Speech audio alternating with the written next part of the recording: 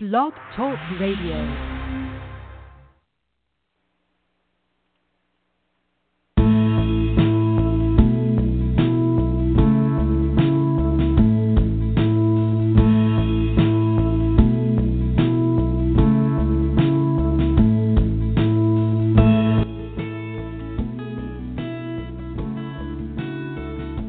Morning, and thank you for joining us for Three Women with Three Ways. We're the show that tackles some tough topics, some esoteric topics, and sometimes some really important topics.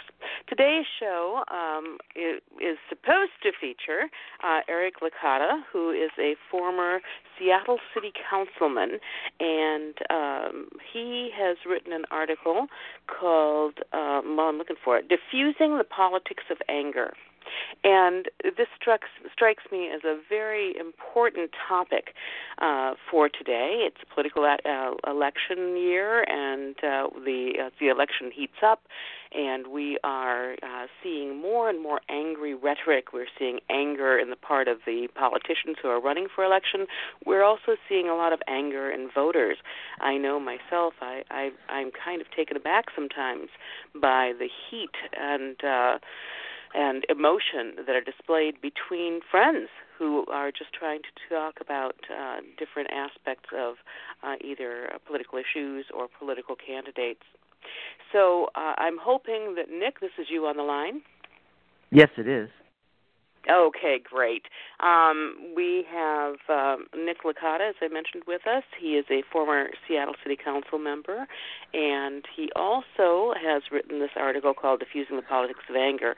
But, Nick, welcome, and thank you for joining us. Thank you for having me on the show. Well, thank you. Before we get started on our conversation about the anger and anger in politics, can you flesh out for us a little bit more about your political background and your background in general?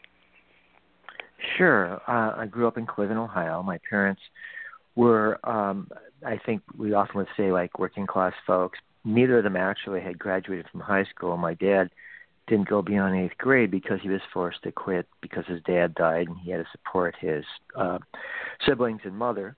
And my mother was an orphan, and her guardians refused to have her graduate from high school because she reached the age where they felt that she should go to work and support them. So both of them were smart folks, but they had, I would say, not an easy life.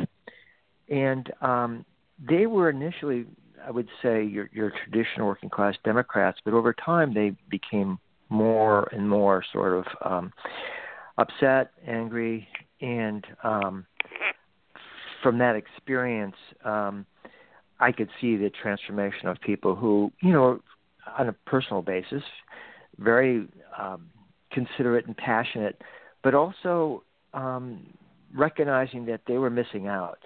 And a lot of that anger was directed towards minorities that they felt were being treated special, and they were not being special.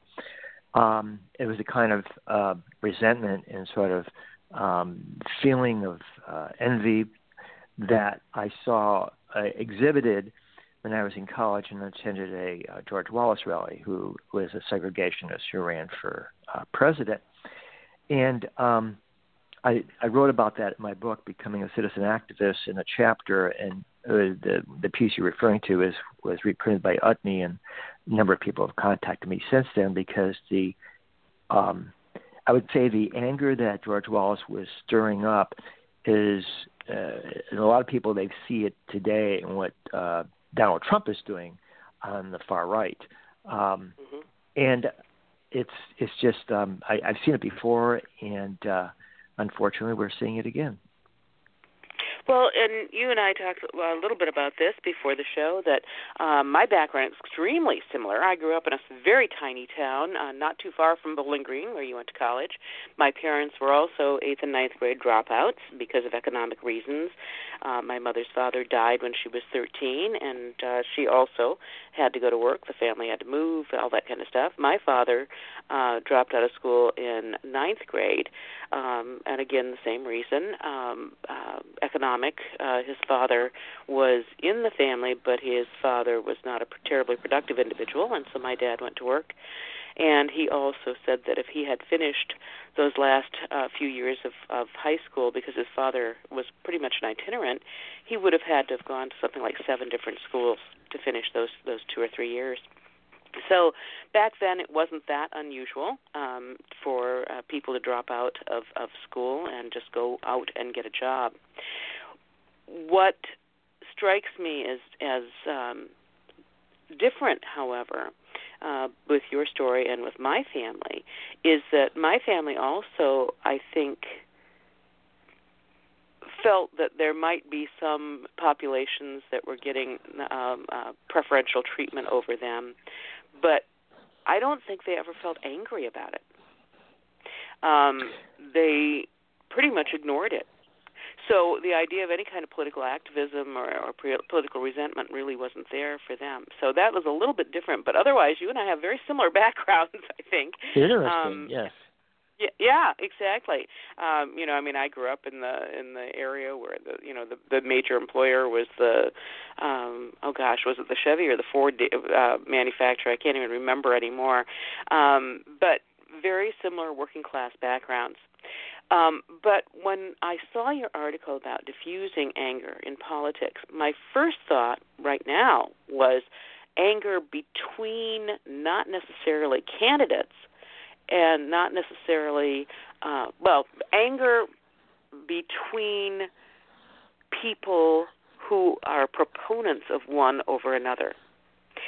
I'm a firm believer in we don't learn anything if we can't talk about it. And yet I'm finding in previous elections, and I'm finding particularly in this election, discourse is completely shut down. If you try to play devil's advocate, if you try to say, yes, but what if he's right about this, or what if this really does that, boom, you are immediately evil, ignorant, and totally incapable of having a rational conversation with. A little bit different from, and I want to talk about this type of anger, but then also move into the other types of anger that you talked about in your article. Have you noticed that? Is that something that's increasing? And well, it's funny what's with that? Yeah, well, I didn't talk about it in that particular type of anger in that chapter, and I may have touched on it in some other chapters, but I've written about it actually quite a bit because I was very involved in the anti-war movement and the student power movement in the 60s and 70s.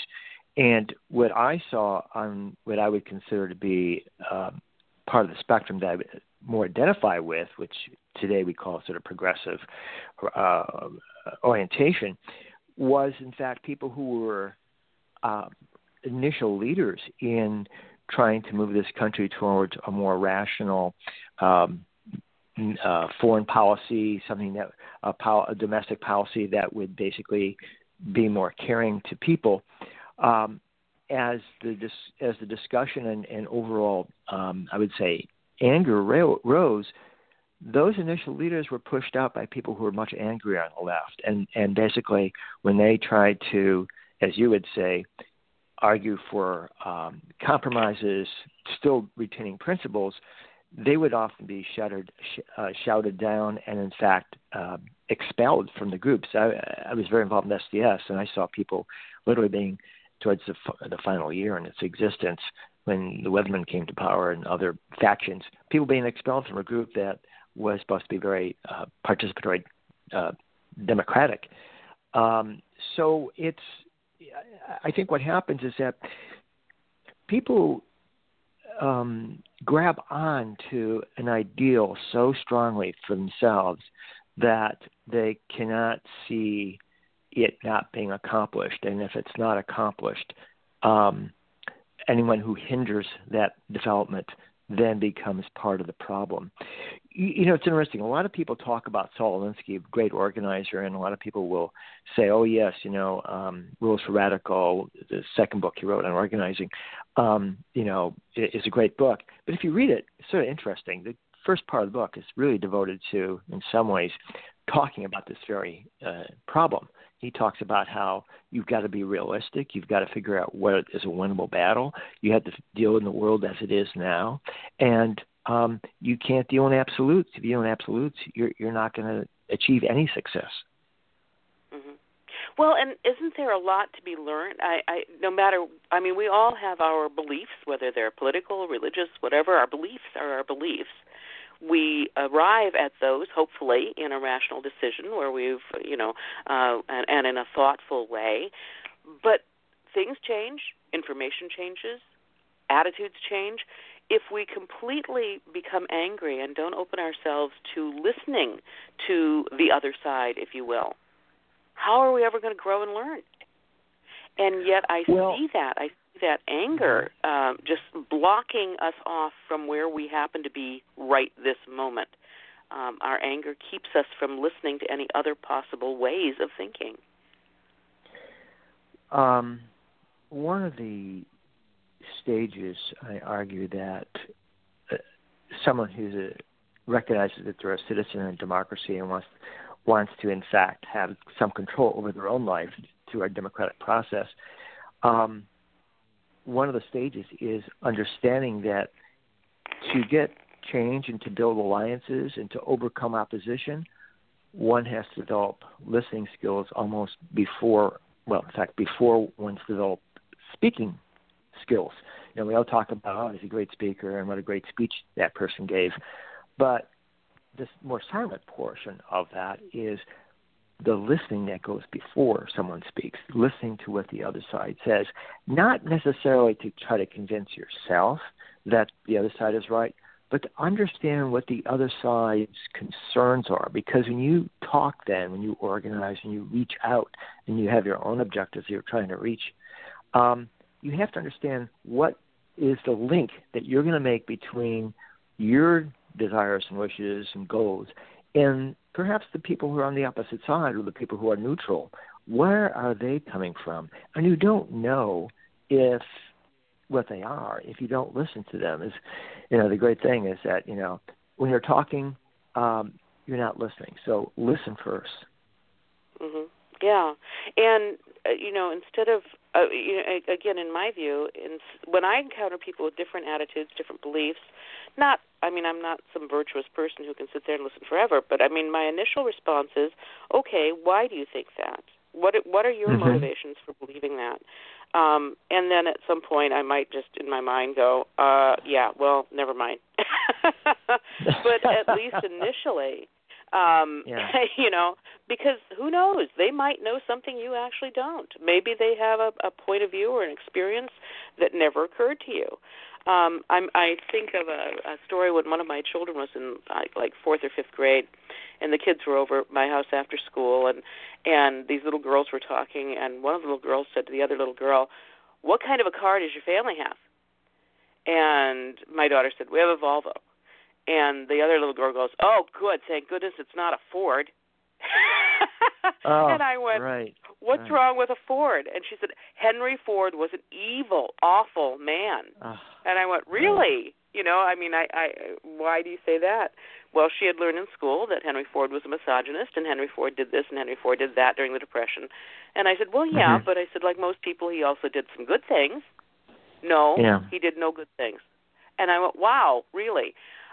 So we were the school was kind of a parent participation school, and so we were at an event, and about a week later, and I ran into the teacher as we were milling around, and I started laughing, and I said, well, you realize you are responsible for an entire generation that sees absolutely no merit to Henry Ford. Wow.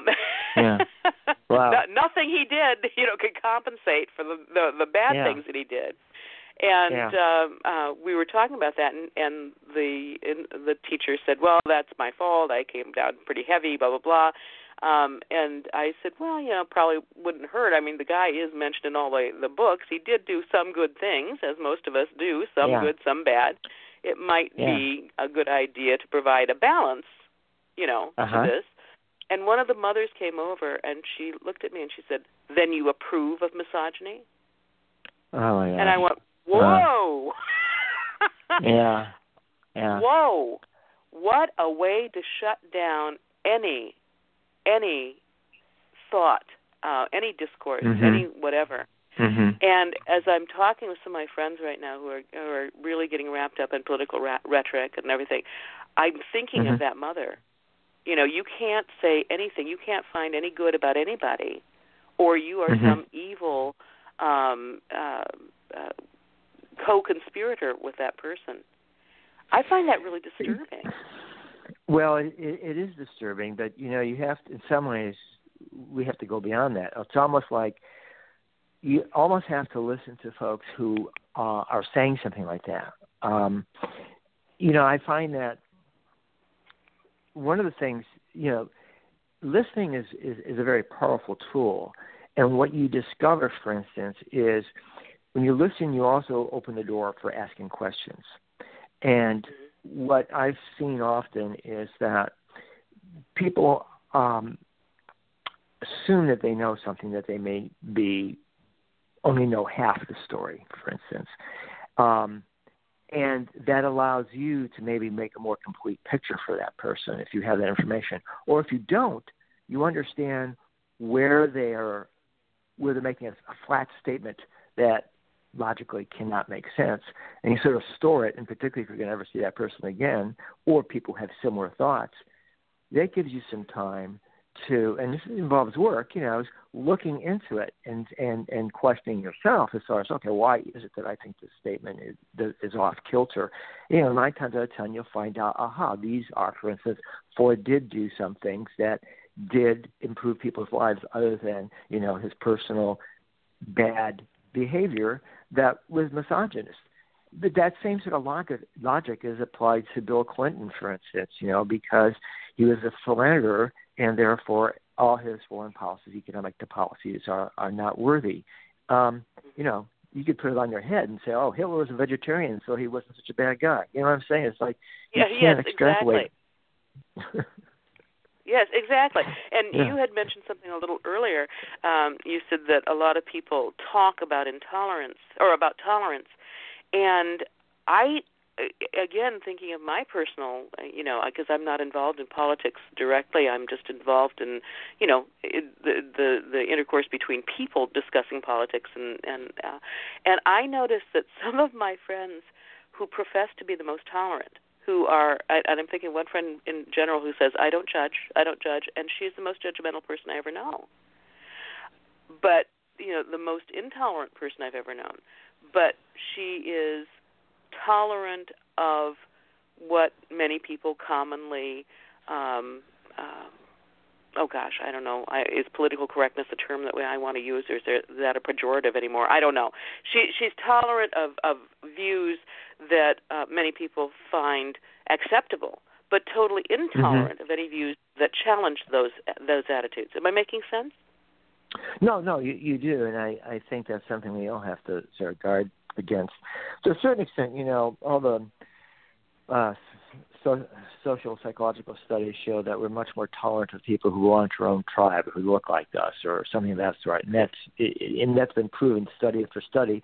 And the same thing extrapolated to people who share a common belief or a common assumption of beliefs. And you know, one of the things I argue is that, in a very radical perspective of what a democracy is, and I go back to that because I think a lot of us forget that we do live in one, and that should permeate our, or at least frame our behavior and discussions, is that we have the freedom to question assumptions, and we don't often do that enough, even with ourselves. And that doesn't mean that everything gets knocked down, but you force yourself to think about why you're seeing something a certain way. And it opens up, I think, an opportunity for you to either substantiate that, yeah, you're on the right track, or maybe you need to negotiate some changes. But it also allows you to see where other people may, in fact, not be seeing the whole picture, and gives you an opportunity to help them see a larger perspective. Nick, I've been negligent here. If you would like to call in and join our conversation, please give us a call, 646-378-0430. 646-378-0430. love to have you join this conversation. I find this kind of topic fascinating to work around, Nick. I really am appreciative that you're willing to come on here and talk with us about it. One of the things that we need to talk about is, obviously I wanted to talk about this aspect of anger first in politics, but I also want to talk about the benefits of anger.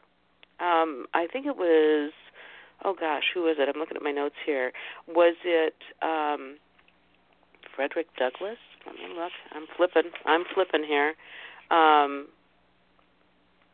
think it was Frederick Douglass who said that we need rage. That rage, we tend to think that rage is irrational and apolitical and counterproductive, but in fact we need rage in order to accomplish anything politically.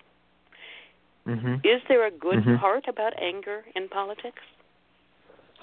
Well, it's interesting you use the word rage, and I think some people would even say passion. And the question is, all these words are clumped together: anger, passion, rage. There's a certain element of it that almost, when you think about it, it's like how do you start an engine moving, right? It's an ignition, right? It's basically a bit of fire, right, that allows the gasoline to explode. So there is a certain explosion, a certain element of that. The question is, you have to be strategic in how you use it, right? I mean, you're not going to just throw a match into a can of gasoline and expect the car to move, right? So, but you have to figure out how, and you usually don't do it at that moment. And that's why you need people who are, I would say, organizers, or people who see the broader picture. They can see the rage out there and recognize that, okay, this is rage. Where do we go from it? I mean, a perfect example in Seattle was a couple of young women who were rightfully enraged, interrupted Bernie Sanders' speech, and they were from Black Lives Matter, and they commandeered the microphone in Westlake Mall.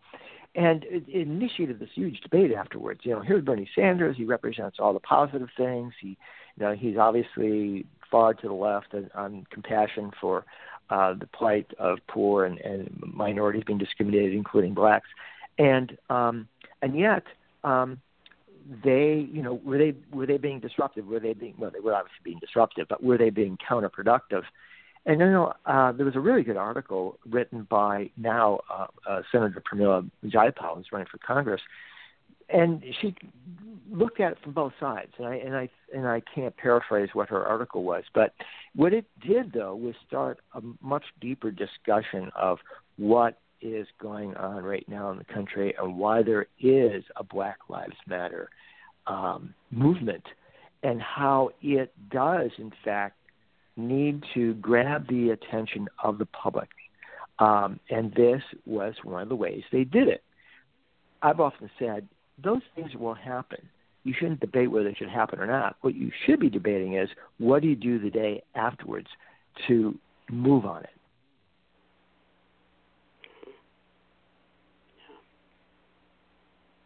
Yeah. I think that's a good point. Are you there? Yes, I am. Oh, yes. no. Oh, okay. I'm sorry. I thought maybe I lost you. Yeah. So anger can be a motivator, is what I'm hearing you saying? Yes, right. It can be a motivator. Sometimes anger is needed, because sometimes we accept the status quo, and it could be often our own oppression or the oppression of others, and we become very lethargic, particularly if we give up hope or if we're satisfied with the rewards that we're currently getting. And in those instances, we become passive, and we either become passive victims or we become essentially benign oppressors, in the sense that we don't really understand how our actions will be oppressing others. A perfect example, not perfect, but one of the examples, our students at the University of Washington recognize that their university, University of Washington, had contracts with companies that was basically using slave labor, particularly child labor. And they went out of the way to do some research, and they discovered that the company that was actually making the uniforms for the Huskies was one of those companies, and they began a campaign, which I don't know if it gives it rage or not, but they occupied the administration's offices on 3 different occasions, and people got arrested. But they had to grab the attention. They had to get some I'm going to say raise the level of concern on also sort of an emotional level as well as an intellectual level. In the end, they actually won. The city and the University of Washington did not renew the contract. But, you know, there was a combination of things. There was rage, but there was also good research. There was also data. There was also strategy on who they pinpointed to go after. It's like having a full picture. You know, you can have a lot of bright colors, but you just throw them on a sheet, you don't see anything. I mean, you know, you don't get much unless you're like and Jackson Pollock at work. Yeah, Jackson Pollock. Yeah, I was going to say, yeah. Okay, so you agree then with Franklin Douglas or Frederick Douglass rather, that anger can be a real motivator. Anger isn't necessarily something that's not appropriate or useful in politics. Now, in your book and in the article that I'm referring to, you mention a polarization, that anger can create a polarization, which can be bad and good. How do we manage anger in politics? Well, how do we as citizens manage it? How do candidates manage it? Well, I think how we manage it is, one, we recognize that we're all human beings, and none of us, unless we're on Prozac 24/7, are ever not going to have emotional, angry, or periods of time when we, blow off steam. That's human nature. We're not going to stop that. Well, I think we have to recognize, and again, it's not just in ourselves, but in other people. When something like that happens, you have to look at it and say, what is causing it, and is there something that can be addressed? When I went to that rally for George Wallace, I saw lots of anger there, and most of these people are people I was familiar with. I grew up with them, very working class, lower class people. But what they really were angry about was they felt they had no control in their lives. And Wallace, which I think quite honestly what Trump is doing today, is just throwing out a very simplistic message, which is that there's bad people out there, and we're going to defeat them. We're going to basically lock them up, or we're going to basically shove them out. And that is not a solution. I mean, in a realistic sense, whether you're left, right, or what, it doesn't matter. That's not a solution. That's a short-term game plan for basically making more enemies. And so it's not a question of saying people shouldn't be angry. Okay, I understand they're angry, but how do we get to what they're angry about? And how do we address it in a way that they can listen to what we have to say? That I think is where really leaders come forward, people who have given it some thought and also learn how to communicate in a way that bring people around. And I say bring people around, it's not a question of them giving up what they want, nor of compromising your own principles, but it's a question of recognizing that there is a road that both of you could go down towards victory. Mm-hmm. Okay. What about, I guess, degrees of anger? At what point is anger useful, and at what point is anger destructive when it comes to a political end? Sure. Well, the great example that actually sort of funny that Hillary Clinton used was, Trump gets angry a lot. Do you want to trust him with his finger on the button to start a nuclear war or not? That was perfect. But in some ways, she borrowed that from I think it was Lyndon Johnson for the anti-Goldwater campaign. Same thing. You touch Goldwater because you saw it's an angry person.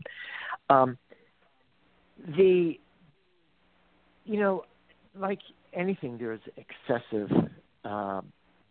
There can be the negative responses to having excessive good things. I mean, obviously the most obvious is dessert. Yeah, dessert's good, but you eat it all the time, there's going to be a negative impact. Obviously, just look in the mirror. Same thing with anger. You can be angry all the time, but at some point, it's going to make you an unstable personality. So, I think what we are talking about here is that when there's anger expressed, not just individuals, but groups, and they're angry, to try to address them by saying, don't be angry, is not going to get a response. That's guaranteed to make you angrier. Yeah, right. I mean, it's like, what good is that? I remember my mother. I can't even remember what the scenario was, but I remember expressing how I felt. This makes me feel blah blah blah blah, and she looked at me and said, "Well, you shouldn't feel that way." And immediately, I just, how can you tell me how I should and shouldn't feel? Right. You can tell me how I can behave or how I should behave, but exactly. how can it was like a flame set off inside me as soon as she said, "You shouldn't feel that way." Mm-hmm. It had absolutely the opposite reaction that she wanted to create. Right. So, yeah, it's denying people's right to have feelings, or that particular feeling. But, I mean, there's really about it, I suppose. But I guess, going back to the basics, we being, let's say, the average citizen or people who are commentators, understand that we're not going to eliminate anger. Okay, anger will be there, and whether it's in ourselves or others, it becomes destructive when it's not within a strategy or within a vessel that can direct it towards something positive. If you look at many of the revolutionary incidents that occurred in the past, anger was the great motivator. It was the American Revolution, the Russian Revolution, or the Chinese Revolution. They all shared, to a certain extent, a certain portion of the population was angry, very, very angry, and they were willing to set their lives down to change the world. But it wasn't the leaders of each of those, and they were very different, obviously, and some being democratic and others being basically totalitarian. But the leaders understood that anger had to be harnessed and directed. And that is always the challenge to leaders, whether it's within a democratic construct or not. But I believe particularly in the United States, where we do have a democracy, it's particularly important, not just for leaders, but to citizens also recognize that their anger is legitimate. Now you have to do something about it. And that's where the responsibility falls on leadership and politicians and people elect to office, that they have the tools to address that anger. And that's back on another topic I have. If you don't give people the tools to get the power to address their anger, then you're creating a situation that will not lead to a solution and will only lead to greater anger. Yeah, you're right. So I think, forgive me, but my mind tends to be kind of linear here, so I have to do this for myself in order to make it make that's sense. fine, yeah. So what we started out talking about anger as a method of shutting down discourse, and now we've kind of segued into a conversation about how anger in a political context can actually be a motivator. It can lead to creative responses to political oppression, for example. But is there also a different form of anger? Is there another reason for anger in the political arena? I guess. Well, give me an example. And what are you thinking of when you say that? There can be some nefarious reasons for generating anger. I mean, I'm thinking of the classic Hitler and all of that stuff, where anger is generated purposefully in order to accomplish a political goal. Yes. It's interesting. Hitler wasn't the first one. He won't be the last one that tried to generate anger in people. But sometimes it's real. I mean, it really is not easy to generate anger in people if they themselves don't have the seeds of anger in their belly. I mean, interesting example. Che Guevara goes to Bolivia to basically, because he was in Cuba, he was succeeding in Cuba, and Castro, was in charge. So Che's the idealist from Argentina, would start as a doctor, and went to Bolivia to work with the uprising of the peasants in Bolivia against the dictatorship. He wasn't getting anywhere, and it wasn't because the peasants themselves were not living under horrible conditions. It was that basically they didn't feel like they had any way to express their anger that was useful, and therefore they were just passively accepting their oppression. And he found it very, very difficult to get any sort of traction. So there's a lot of different elements. Just wanting to generate anger doesn't necessarily mean that you're going to succeed. And so I guess what I'm saying is there has to be fertile ground. If there's no fertile ground, it doesn't do any good throwing seeds on clay. It's not going to take root. Huh. Well, and when you talk about that, when we talk about a citizenry, we've often said that the citizenry doesn't have, if they're well fed, if they can do what they want, if they're at an economic level where they're okay, it's very difficult to get that citizenry stirred up about something. It's the people who have some sort of suffering, some sort of malcontent. Those are the folks that you can tend to get stirred up about things. Well, there's also the execution of, not the execution, but there's also the timing of how, for lack of a better word, we'll say how oppression or the constraint of your freedoms, including economic freedoms or your prosperity, occurs. And I'll give you a good example. In some ways, it's clear with, let's say, African Americans, that police brutality exists because there isn't a week that goes by that some white officer has shot and often killed an African American citizen because they're reaching for their cell phone or something absurd like that. And the way the laws are written away and contracts often is that if you follow exactly what the rules are, I guess they were justified. And so anger is very clearly focused on behavior that has to stop.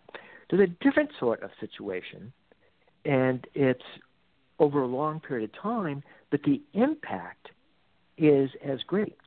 For instance, if you look at the average family, we're talking about white families as well in particular, over a 25-year period, their economic growth has been less than 1/3 of 1% averaged out.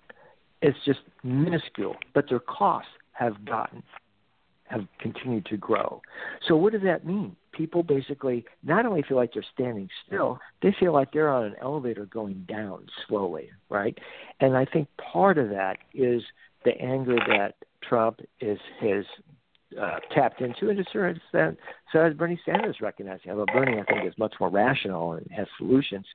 But they're both tapping into the sense that we are, as a family, as a group of people, we're sinking. We're not getting anywhere. In fact, we're losing stuff. Many people, particularly in Seattle, is a good example. Can't even afford just to buy a home. A lot of them can't even afford to pay the rent. They're pushed out of the city. But that's happened over a long period of time. It's like finally the frog is realizing that the water, in fact, is boiling, and they're going to have to jump out of the pot. Mm-hmm. Yeah. So, gosh, I'm trying to tie this together here. So we have, our whole conversation is basically politics and anger. We've talked about interpersonally. We've talked about, from the standpoint of the politician. I guess we could call that a manipulation of anger. But then it you could be manipulation of anger from politicians, although good politicians, I would say, can give voice to anger and get changes made. That's true. The other thing that we didn't talk about, but you hit upon it, and it kind of stuck. I made a little note here. Powerlessness. Anger with powerlessness. Is there a correlation there? Well, I think so. I mean, particularly, it's interesting. Powerless by itself will not necessarily result in anger because, for one thing, you can be resigned to not having any power, or you can feel like it's hopeless to try to get any power. And that's where cynicism, which I always say is probably the greatest hindrance to having any progressive change. But aside from that, if you have powerlessness and you have the expectation that things should get better and could possibly get better, that's when you get to anger, because then you recognize that you're being held back. Then you recognize that it's not just you're powerless and you can't do anything about it, but in fact, someone's promised that they're going to make improvements and haven't resulted in improvements, which is often one of the indicators. Or some people are getting better off and you're not, so the expectation is that it's your turn now to get better. And again, historically, this is the funny part about a lot of revolutionary movements is that they tend to occur when things actually are slightly improving as opposed to continue to go down. They've been down and they improve slightly and they raise people's expectations. Now we have a chance of actually doing something. So hope actually plays a role in motivating people to to release their rage, but also to organize and mobilize and try to make change. You know, when you were talking about I've had several situations recently, and I think you and I might be in the same generation. We were in a very activist generation, I believe, yes. where we felt it was not only our role but our duty to actively campaign to make political change. And if that doesn't include you, that's fine. That included me. Now, at this stage in my life, but now at this stage in my life, I'm finding myself. I work with students a lot, and just in my daily life, I am becoming so frustrated because I will go somewhere and I'll say, "Okay, here's a problem. What can we do about this? Let's figure out how to take care of this particular problem." And the young people that I encounter kind of go, "No, that's the way it is." Well, I realize that's the way it is right now, but what can we do to change this? No, that's the way it is. And I've seen this in so many levels of, for example, in discussion with young people about having a car towed. Okay, in Seattle, you have a parking violation. They tow your car. You're paying an average of about $800 to get your car back.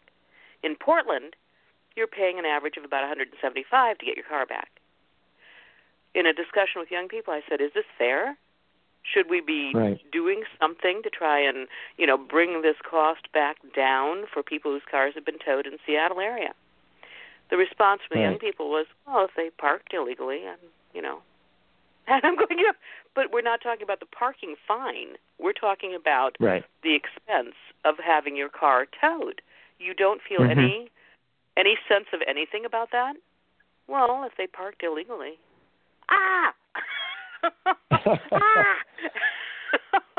Well, and I mean, I was talking to a friend about this. I said, "This is making me insane." How this? It's just like, when did these young people become such sheep? And I said, I feel so sorry for generations. The next generation, because you can't get anyone to become excited about anything.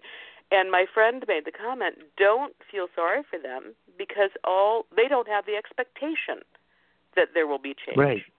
Exactly. You're frustrated because you have the expectation that you can change things. That's exactly the point I was making. By the way, on that small side note, that was one of the things I was in the council that we did address. And we did get the law changed So the changes do happen, and we did actually dramatically lower the fines that the private companies could do. They resisted mightily, and as far as I know, the legislation went through. It still may be higher in Portland, but I think we cut it in half. But that just goes to show you that, even when you get victories, you still have to continue struggling. You just can't stop. Exactly. Yeah. But I think what in my roundabout way, what I'm trying to come to is that anger can be a tremendous motivator. When there is an injustice, when there is something that strikes us, this can be a tremendous motivator. But are you seeing a difference in, for lack of any other categorization, generations handle? Are we in the midst of a generational movement where they do not feel that anger? They feel more of a sense of complacency that whatever the rules are, that's the rules, and there we go?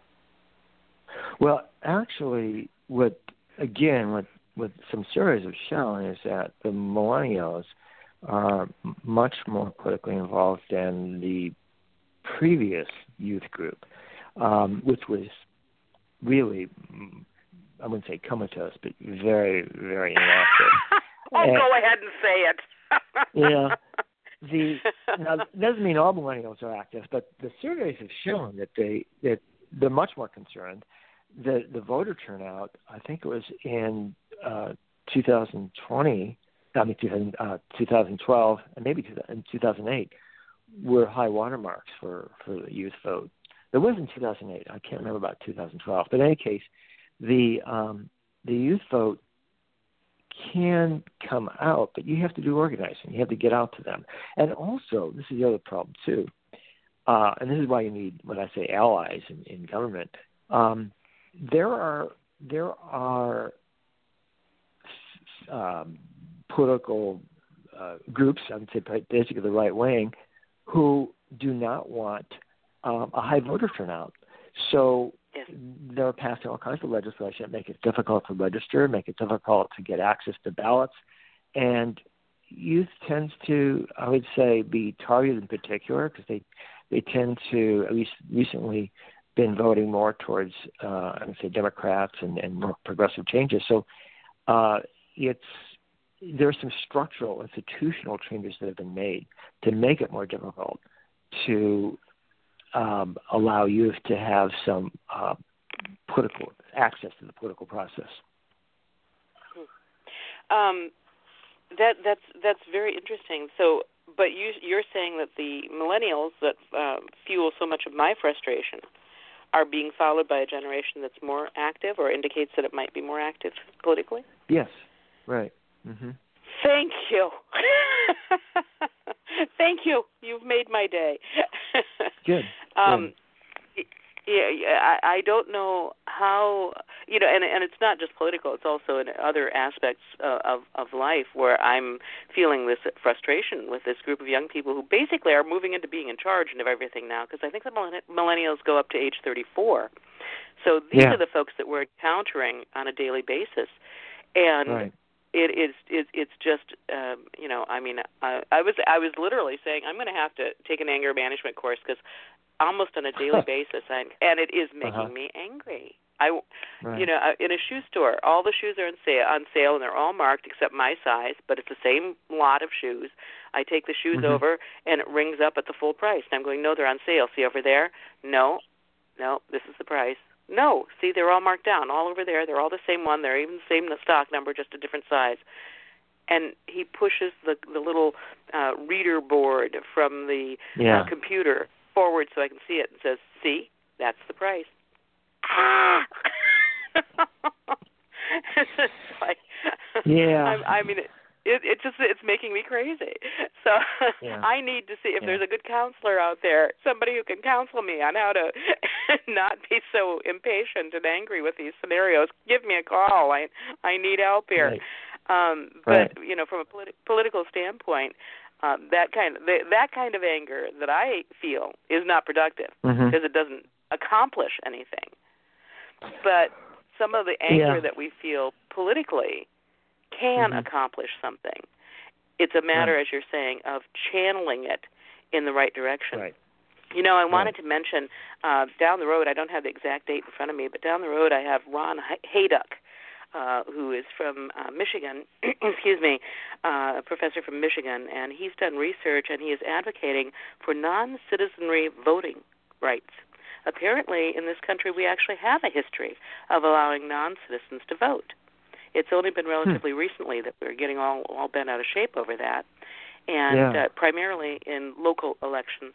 And he's making a case for why we should do that. And in fact, there are some places in Connecticut, I think was one of them, but there are some actual areas back east where non-citizen residents can vote. They're allowed to legally vote in municipal elections. Yep. Yes, right. I've Isn't that seen interesting? that. In fact, yeah, it is. In fact, actually, I was supportive and still am of a thing called participatory budgeting. And Seattle just began it this year, focused on youth. And we have the youth age, I think, down as young as 14, which obviously is before you could register to vote. And the youth, there's actually money set aside. So it isn't just a question of lobbying. It's a question of this money set aside, and the youth can vote where they want the money to go. And I thought it was great that we're reaching down to, very young people to give them a sense of responsibility and also some power that you will be able to decide how you would like to have public funds spent. And they can see it go to fruition in projects being accomplished. I like that. Are these seen as advisory votes or votes? No, these are actual power? votes. This is, participatory budgeting began actually in South America. There's about 20 cities in the country that have it. Some of the bigger cities like Chicago and New York actually go through their what they call their city council members because they come from districts and they have funds set aside, discretionary funds where they can make the decision. But Boston, like Seattle, was doing something citywide, and I suggested that we borrow Boston's model, which focused just on youth as opposed to everyone. And our first year, we put aside $700,000, run through the Department of Neighborhoods, where a board consisting of mostly youth and a few adults would come up with proposals, and then they would vet them through the departments to make sure they were practical. And then a vote would take place for all the youth. And then whichever the top items were chosen, the money would be there, and they would follow through and they would be executed. Interesting. Yeah. The evolution of our government, I think, is a fascinating process. It's fascinating to look at historically. It's fascinating to look at from a present sociological context as well, I think. Let's jump back to anger, okay? Because to kind of sum up, Sure. what I've gotten from our discussion today is that, anger can come in several forms. Some of it is very fruitful, and some of it is pretty negative. But I don't think there's going to be any way to eliminate it. And so managing our anger sounds like the best approach to me. And, for the powers that be, for example, if I'm sitting on the Seattle City Council and I have a very angry citizen come in, how do I manage that? How did you manage that? Well, I would ask him what's making him angry, and then I'd ask him what do you see as a solution, and then I'd ask him what have you done to pursue that solution, and how can I work with you to figure out a strategy to reach it. Well, you're definitely not a millennial. I don't look like one either. But I remember talking with a flight attendant once when I was working on my master's degree, and he recalled one of his life-changing moments was he had Lee Iacocca on his flight. Lee Iacocca, for those of you who don't remember, was head of a major car corporation, was very successful in turning that corporation around. And he said the airlines, bad weather, flights canceled. Everybody was upset. Everybody was angry. Everybody was demanding of the flight attendants that they get their flight and get their place where. And he said, Lee Iacocca came up to him and said, my schedule requires that I be so-and-so. How can I help you make that happen? Mm-hmm. Mm-hmm. And he said that moment right there, he said, was pivotal for him, because he realized that as opposed to all of these other people who were demanding and angry, he was being invited on board to help solve a problem. Right. And it made him want to solve that problem. And so he used that strategy, and I've tried to learn from him. I must say I'm not as successful as I wish I were in adopting that kind of a strategy, but I definitely see the value in it. Going full circle, using that kind of a strategy in our interpersonal discussions, where we started out this conversation talking about how anger can shut down discourse. And if you don't have discourse, there's no chance you can learn something different. You never know. We hold our political values hard and fast, but every now and then there are moments when we have a realization or we learn something that changes those hard and fast beliefs. If we don't open ourselves to discourse, if we shut down discourse in anger, we are never going to have the opportunity to learn and grow and change those hard and fast beliefs. Right. How do you handle that on a personal level? How do you handle political anger that seems to be shutting down discourse? Well, sometimes you have to make room for people to vent. So you can't stop a geyser in the middle of its gushing, right?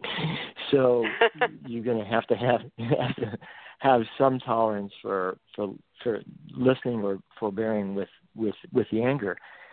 But usually people at some point will settle down, and then at that point, that's where the door opening occurs, and it's and then I say, okay, what do we do about it now? And that gives them an opportunity to say, well, this is what I think we should do, and then okay, let's figure out how to get there. And it's amazing how people respond very positively. But that approach, and that's the exact approach that I'm feeling such frustration with right now, that idea of, okay, we have a problem. How do you think we can solve this problem? Because I think rational people compromise. Rational people think, well, okay, I want my car to be towed for free. That's what I want. Okay, well, we can't do that because this guy has to be paid. In discourse, most people are able to go, well, okay, all right, okay, they've got to be paid something. I understand that, and there's room for negotiation if you both recognize that there's a problem to solve. I think when there's anger coming into play, basically what that's saying is, well, you have the problem, not me. So you go solve your own problem, or you go ignore your problem, and it just shuts things down. Well, that's an option that many people do have, is that just leave that person alone who's angry. And I would say certainly if you're in public office, that's not your option. It shouldn't be your option. You have to work with those folks. And if it's someone in your community that may impact you, then you have to play somewhat a similar role in asking yourself, if that person continues to be angry, how's that going to make your life any worse off? Can you ameliorate what that person feels in a way that will not just improve his life, but also not endanger your own? Yeah. Nick, I've had a great conversation here. I've enjoyed this conversation, and I thank you so much for being with us. Sure. It's good.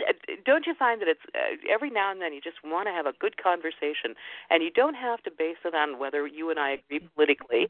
We don't have to base it on any of that stuff. We can base it on the fact that we want discourse, that we want to explore and share some ideas. Thank you so much for being here. I appreciate it. I've learned some things about anger, and I've learned some things about political anger, and I'm still looking for that therapist because I'm still getting really upset with those millennials almost on a weekly basis. So, no. contact me. Give me some support here. I end our show every week with a quote, and I found a quote that's not necessarily about anger in politics, but it might work. You will not be punished for your anger. You will be punished by your anger. And that, of course, is a quote from Buddha. Thank you for joining us on Three Women's Ways. Enjoyed our conversation. I hope you enjoyed it, too. See you next week.